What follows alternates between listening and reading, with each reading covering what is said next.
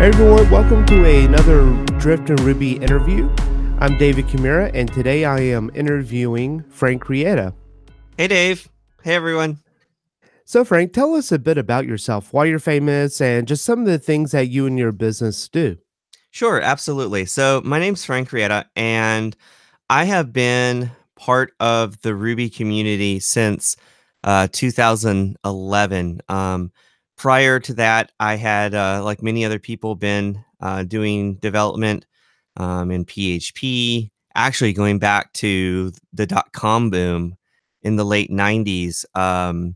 I started programming for the web in PHP 3 and MySQL 3 and all that stuff. And I actually had a business at linowebhost.com that I started, and that's where I got to really see how security can go badly.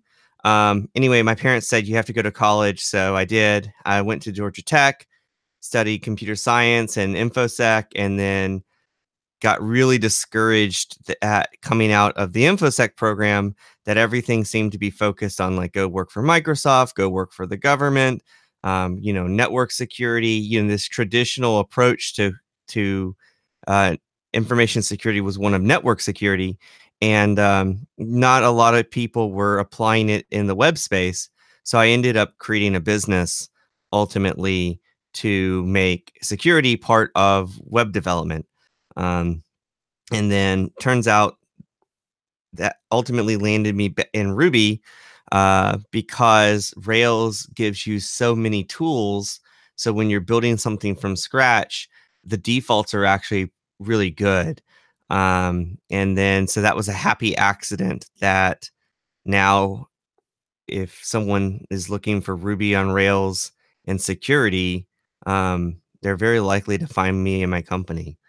Um, so, but Awesome. so the company part, I'm sorry.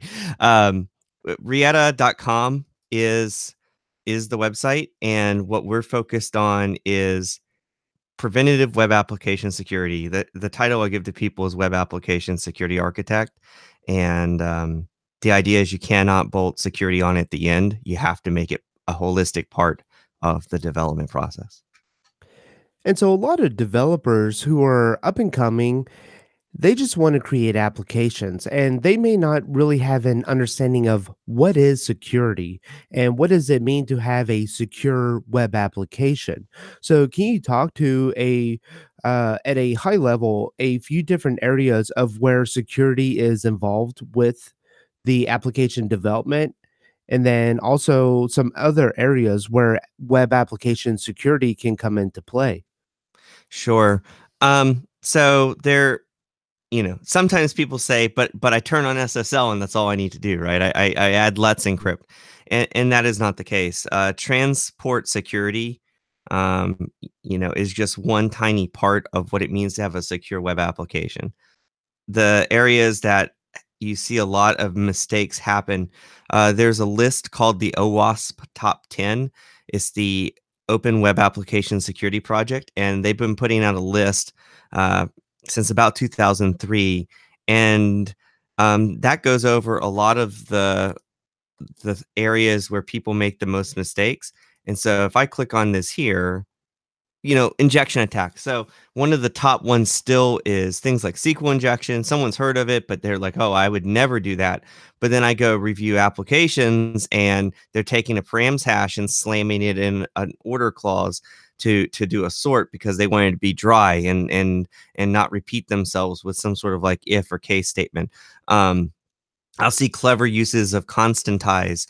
Again, they're trying to be dry, and so then they will end up effectively having constantines or eval in their code base, and that will allow a maliciously crafted input string to actually execute on the server. Not locking not being careful with their gems, and the update policies. You have supply chain attacks like a couple of weeks ago, the Bootstrap SaaS gem actually was compromised, not by the legitimate original authors, but someone said, "Ah, this is a popular gem," and they gained access to their Ruby Gems credential and pushed up a malicious version that would actually allow them to execute code on the server of anybody who updated to that version just because they're like, oh, new version, bundle update.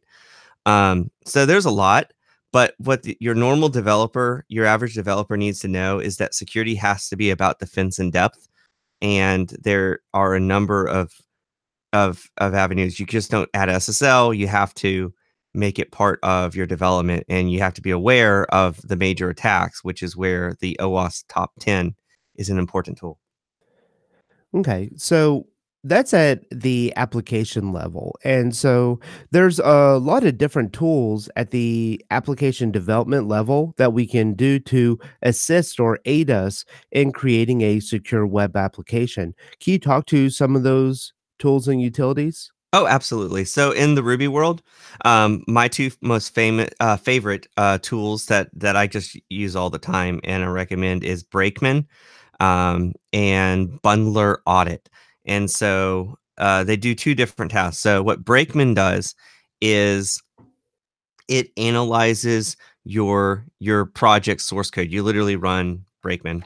You can you can actually pipe it to an HTML file, and it will generate a report of the programming mistakes that commonly represent a security problem. So it's going to catch most of those unsafe SQL injections. It's going to catch when you have a unsafe.html safe and you're rendering user input in a view, which could lead to um, cross-site scripting. It's going to catch a lot of this, and it's not perfect, and sometimes it has false positives.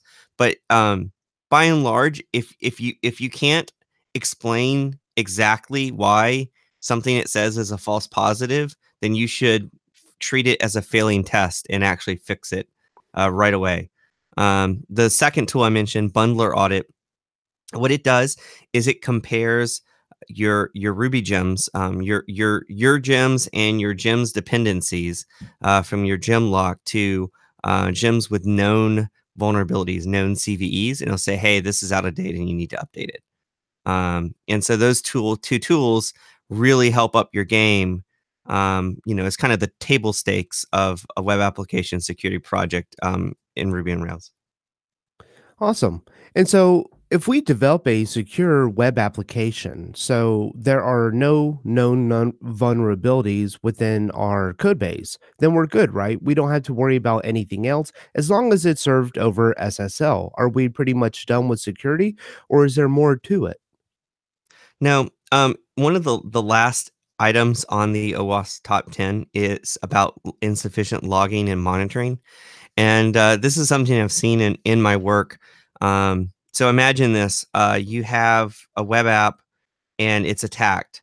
But if you don't have good quality logs, you won't be able to investigate how it was attacked. And it may be an extremely low volume attack. So, sometimes we think about hackers as being the evil people over there. But if your web application gets popular and big enough, and you have an organization, then you end up with the insider threat. And so, imagine for a moment you have a, a web application that runs a business that has a lot of customers, and you have customer service. So you have people who work on the inside. And so now you have a problem of what if a customer service agent goes rogue and starts acting inappropriately and accessing records they shouldn't. If you don't have good logs, you'll never catch that. And secondly, and more damaging, 63% of all data breaches are the result of lost or stolen credentials. So if all you have is your customer service agents logging in with a password, then someone who fishes them or logs in as them could potentially breach your security, even if the application itself is perfect, quote unquote. So no, it's just one part of a bigger defense in depth picture.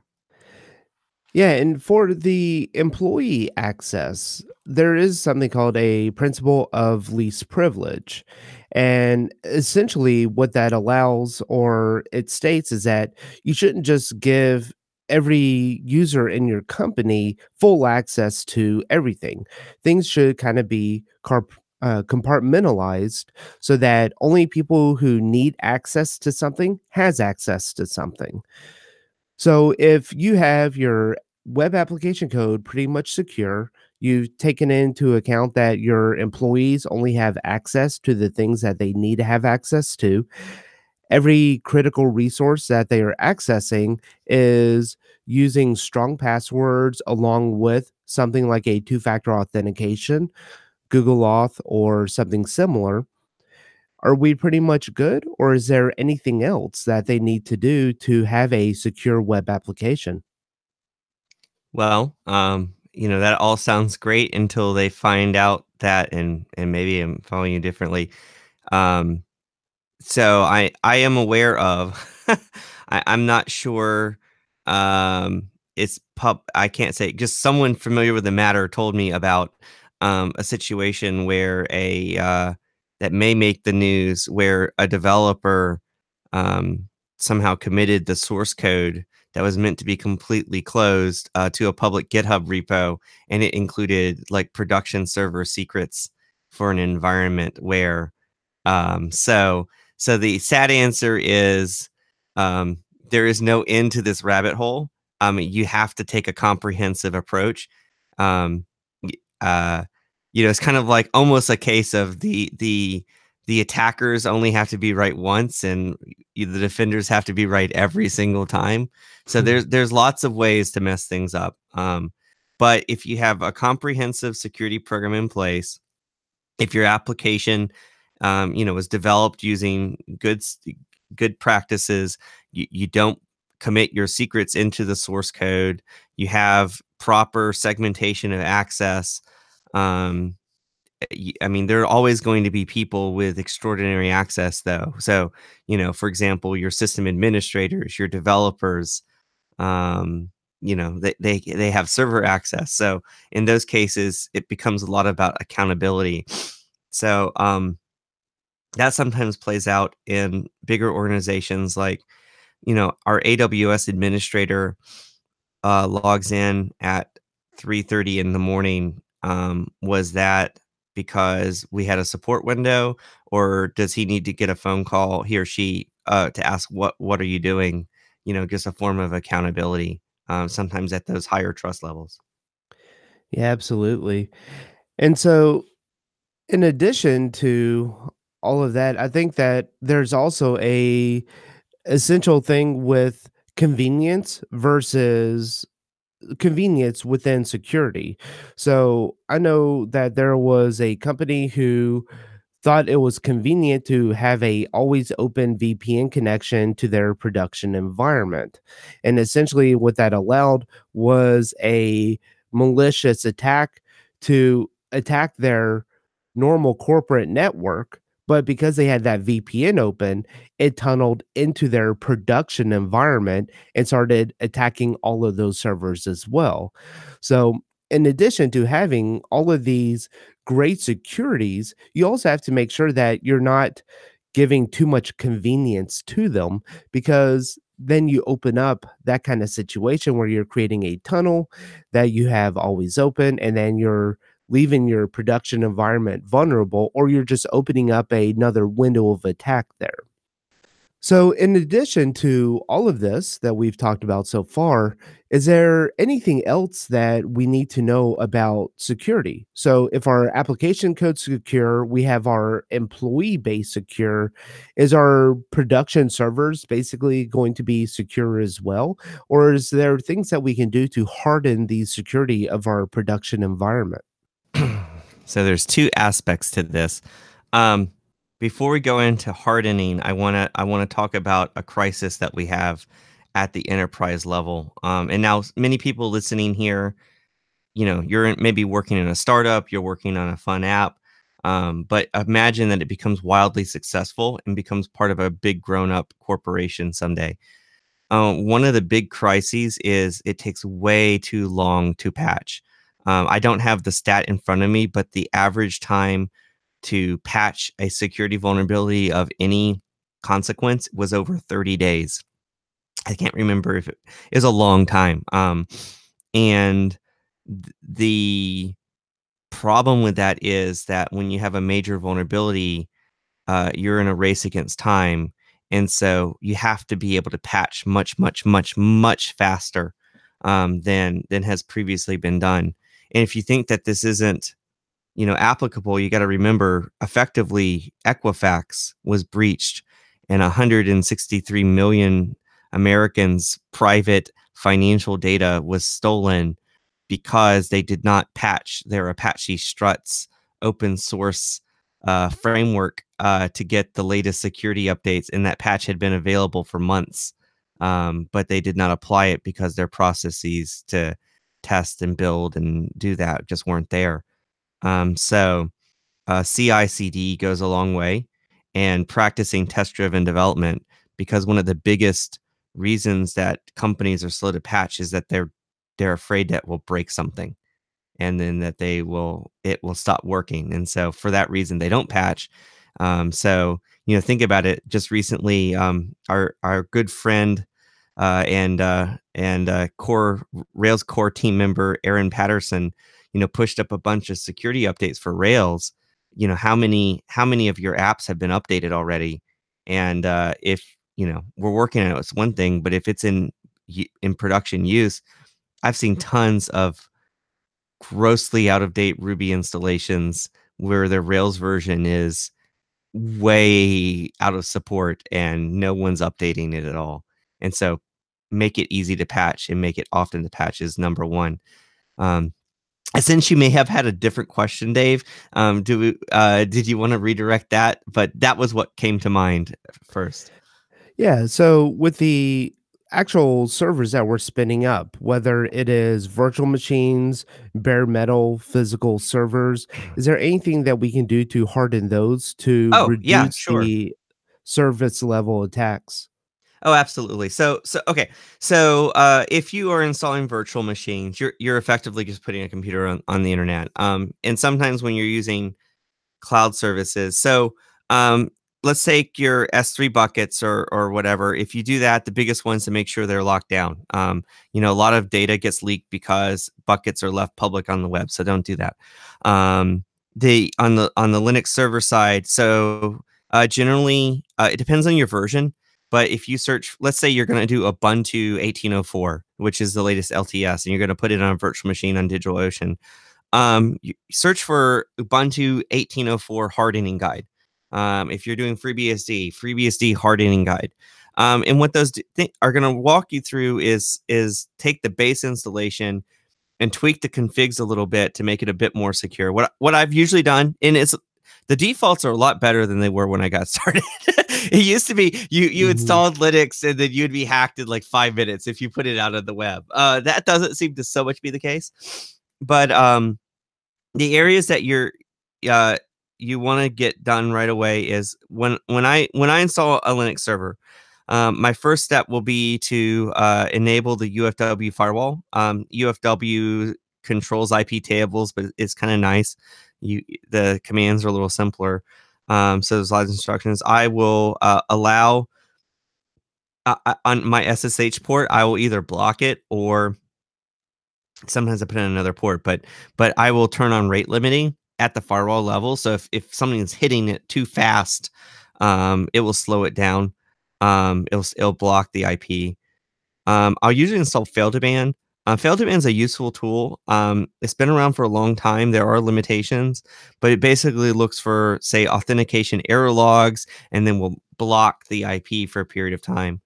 But on SSH, the biggest one is I edit the slash etc slash sshd ssh underscore anyway the server config, and I turn off password authentication. I add my SSH public key, and I do key only authentication to all my servers, because that's like a big way.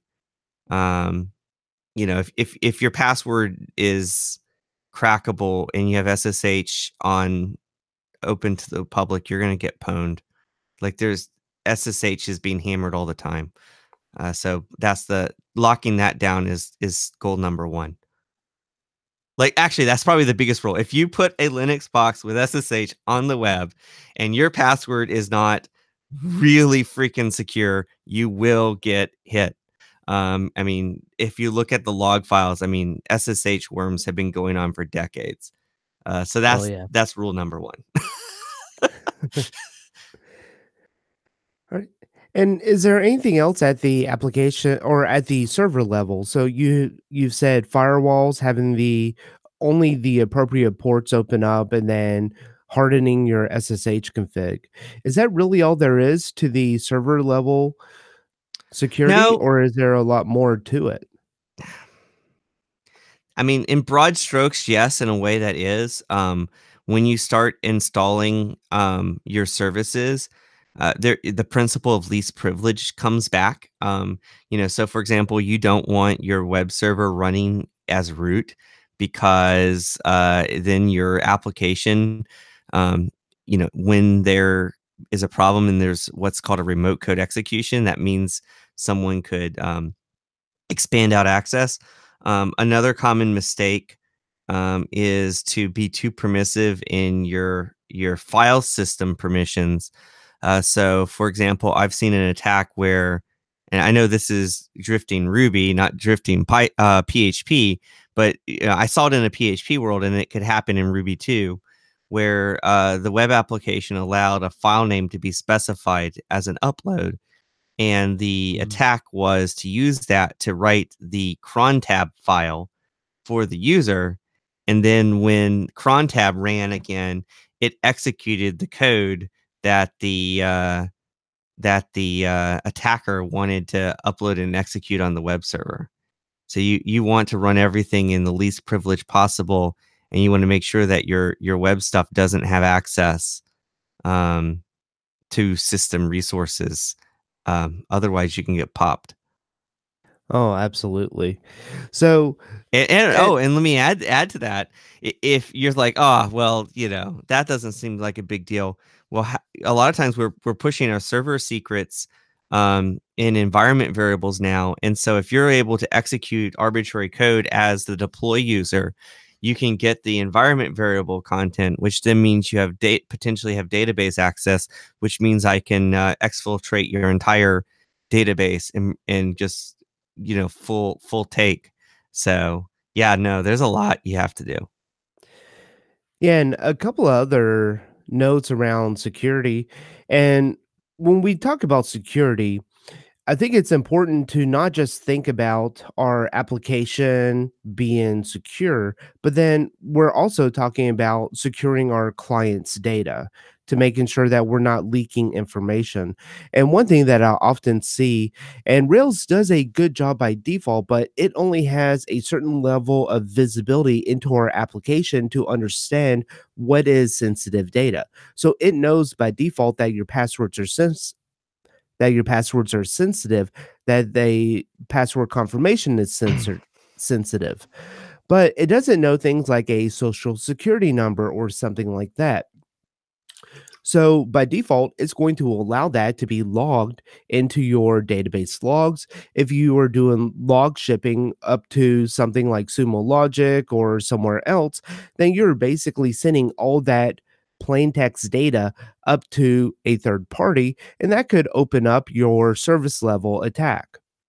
So make sure that you are going into your Rails configuration and adding in the parameters or the attributes that you want to be scrubbed from your logs. So that's another important part of your application security, in my opinion. I agree, and I was just pulling up a project that had to be GDPR compliant, and when as you were talking, and yeah, we had to add to the Rails application, rails.application.config.filter parameters.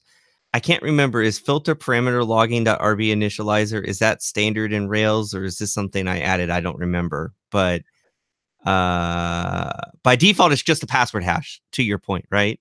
But you can add additional parameters, and now Rails will filter that out of the log. So what we did was the password, the access token, the email, because in GDPR Mhm. land, email is really freaking protected. Um, so basically, first name, last name, so IP address. So the idea was filter these out of the logs so that they're not there in the first place. And I go a step further, actually, Dave. In the in this case, I we used Rollbar to gather our exception data, and I made sure that Rollbar was filtering out the same parameters because I've seen it tons of times when you're accessing Rollbar and it has like session cookies. Like you're Hmm. creating a database that would allow if anyone with access to your Rollbar to do really terrible things to your application. Oh, yeah. And it's a could be a major problem. So yeah, definitely want to filter out session cookies if you didn't pick up what I was saying to everyone. Yeah. And so there are some companies out there that their main focus is to do static code analysis and browser level attacks. Is there any value in those companies if you believe that you've hardened your application code and you've done your unit tests, you think that you have a pretty good set of feature tests and stuff like that? Or do those companies still provide value in reporting in your vulnerabilities, or you're pretty much good if you just use Bregman and Bundler Audit? Use Breckman and Bundler audit and they report nothing and you have done all this, then you are way ahead of the game. However, you may have missed stuff. And in business case environments, often you do need that third party validation. So, it's almost like getting your taxes audited. Well, maybe that's a bad analogy. Anyway, generally in a case where you have an auditor, the auditor is not supposed to be the same person that did it. Mhm. Like that looks bad. So often for business purposes, there is value in a third party review. Um, to say, hey, look, we did all the security stuff. We've been audited by a third party, so of course you can trust our e-patient information system, for your medical practice. So if that's the direction, then there's definite value. Um, so that's kind of a business case, but uh, man, I would love it to find that I audit an app where I find nothing wrong. That has yet to happen. But sometimes I go in and someone did take care of the basics, and honestly, I smile because as a code reviewer, if I can, write him an email to the boss and say that I've been reviewing this thing for hours and like it's actually pretty good. Like I'm finding a couple things around the edges, but your team has been like rock solid. Like that's kind of like the funnest thing to be able to say. Oh, yeah. Versus like, okay, here's all the red. So Yeah. And so, in addition to the tools that we've mentioned, I want to mention a couple others. One is actually created by Ruby and it's called Metasploit. And it can give you some good insights into possible attack surfaces to your application. It can go through and do some pretty nifty things. So, have you used that tool very much, or are you familiar with it? I am familiar with Metasploit. It's a pen testing platform. As a Ruby developer, I have not used it very often. But yeah, no, it's the Mac Daddy. It's used by both good guys and bad guys alike. So it's worth knowing about. Yeah. And another one that I have used and that I really like if I am preparing my application for a third party review is a Wasp Zap. And it's basically an attack proxy, which you can have your web application up and running on your local development machine, run through a proxy, and then access your application. And because it's going through a proxy, even if you have a SSL certificate, it's kind of a man in the middle attack that you are allowing, because it's going to look at all of that traffic and then basically identify any vulnerabilities within your code. And it's able to do that because it's looking at the JavaScript that's running, it's looking at all of the responses and stuff. So not at the code level, but more at a higher level, it's going to be able to easily detect stuff like cross-site scripting and stuff like that. Yeah, and cross-site scripting is actually an interesting one because Ruby on Rails by default pretty much protects you from it. So in order to have a cross-site scripting vulnerability, you have to take actions such as using .html safe instead of sanitize. So that is also something that Brakeman's going to have flagged you on earlier. So by the time you're running this, hopefully it won't find that problem because you'll Hmm. have done all the right things before. That proxy approach is pretty much how you do penetration testing. Outside in testing without looking at the source code. And another tool that's very similar that is used a lot is called Burp Suite. There's a community free edition, but if you just need like a cheap external pen test because for business reasons, you can buy the pro version for a year for like 349 bucks and it has an automated scanner that will scan for a lot of things that aren't the community edition. You would have to have a lot of knowledge to pull off yourself. So if you just need a quick and dirty, we ran an external tool. That's a very affordable way to show, hey, look, we ran Burp Suite Pro and it didn't find anything. Um, Yeah. you know, so Yeah, and I think also, and this is my opinion, that the closer that you stick to the Rails core way of doing things, the less likely you're going to introduce unknown vulnerabilities. So when you start adding in stuff like a standalone JavaScript framework that's talking to a Rails API, you're going to be able to harden the Rails API pretty easily because for the most part, that is going to stick to the Rails core since Rails 5 introduced the API only. However, now with this API front end, that, whether it is React or something else, you're, I believe that you're going to have a lot harder time securing that down. In addition to your Rails API, then you also have to worry about your hosting. You're just opening up more surfaces for attack. yeah, I mean, the, every if you want to have a secure system, you have to keep it super simple. I mean, yeah, that applies to a Absolutely. lot of things in life, but um, especially security. And even choices that are made within the Rails application, if you sit closer to the Rails core way of doing things, so you don't go off and add in hundreds of different gems, because not only is that going to make updating your Rails version to a newer version to address a CVE more difficult, but then you're also introducing many other vulnerabilities that could be potentially within other gems, like you said, with the Bootstrap SaaS gem and stuff like that. And to be fair, Bootstrap SaaS itself is legitimate, but what happened with the supply chain attack was that, some nefarious people used its popularity to to add a vulnerability that wasn't there before, and that not even just a vulnerability, but a backdoor, like an intentional backdoor. And that just shows that every time you use third-party code, you're trusting strangers to do the right thing and to have wonderful OPSEC. And, maybe on Rails core, we want to trust Rails core because, well, we have no choice. It's huge and provides crazy functionality. But, sometimes there's really tiny gems that do barely, just some tiny small thing. And, you would be better off just writing code in your own application to do that thing so that you didn't have this third party entanglement. Because, again, let's say, our friend Bob makes a gem because he's passionate about it. Well, is Bob going to still be updating and maintaining in 2023? I mean, software we write Mhm. now could run for a decade or more and has to be maintained.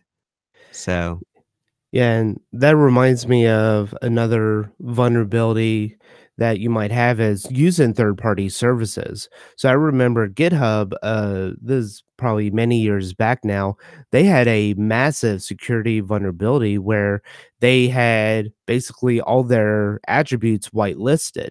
They didn't actively blacklist one. So someone changed the user admin variable or in a form, they just overwrote like their name to admin, and then that allowed it to get posted to the admin attribute, and they basically gave themselves system level access to GitHub, which and then in turn they could get access to your source code, which in turn they could search your source code for vulnerabilities or any keys committed and stuff like that.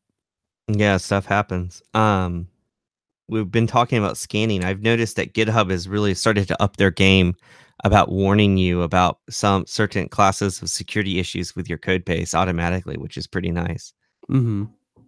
But to your point, yeah, no, anytime you trust a third party service, they gain access. And, so if you're doing security properly, um, it's like cryptography and open source. The secrecy of your code base should not be the basis for your security.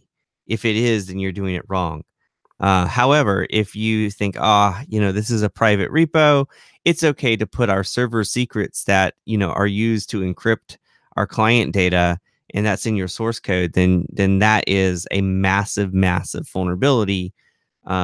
Given that GitHub could be hacked, or more likely, one of your developers pushes a cloned copy to another GitHub or Git repository that you didn't create, not knowing the repercussions.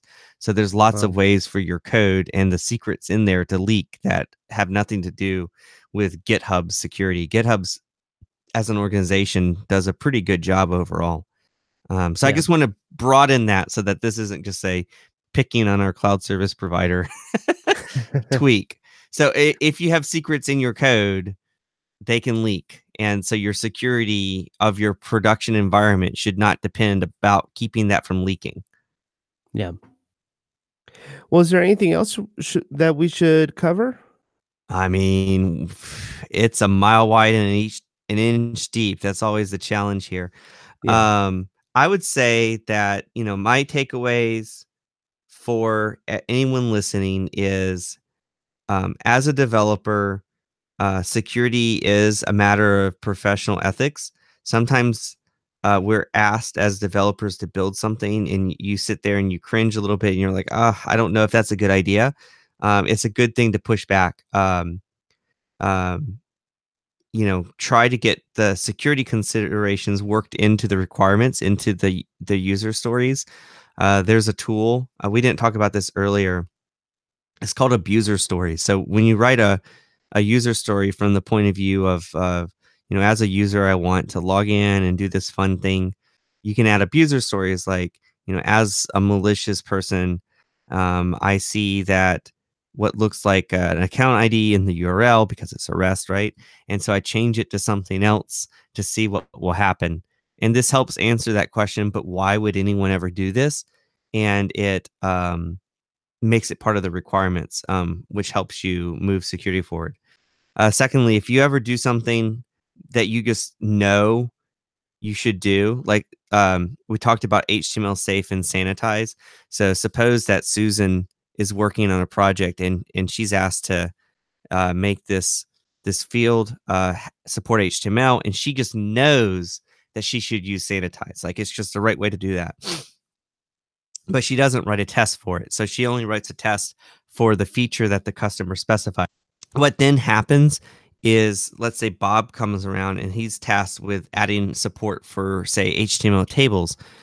He doesn't know that Susan did sanitize to prevent cross-site scripting, and so he writes a test to show that the tables works, and he changes sanitize to .html safe. Now the application has become vulnerable, despite the fact that Susan knew that using that would make it a security problem. Now, hopefully, Brakeman will catch it, but there could be situations that Brakeman wouldn't touch. So, if you're doing something that you know is for security, write a test that will fail if someone disables that security feature in the future.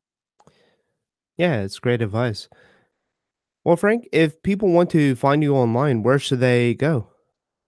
rietta.com, Rietta.com. I also am on Twitter, Frank Rietta. and I can be emailed at frank@rietta.com. So, all sorts of ways to reach out, and I'm always happy to try to point people in the right direction, even if it's just asking for some advice. Awesome.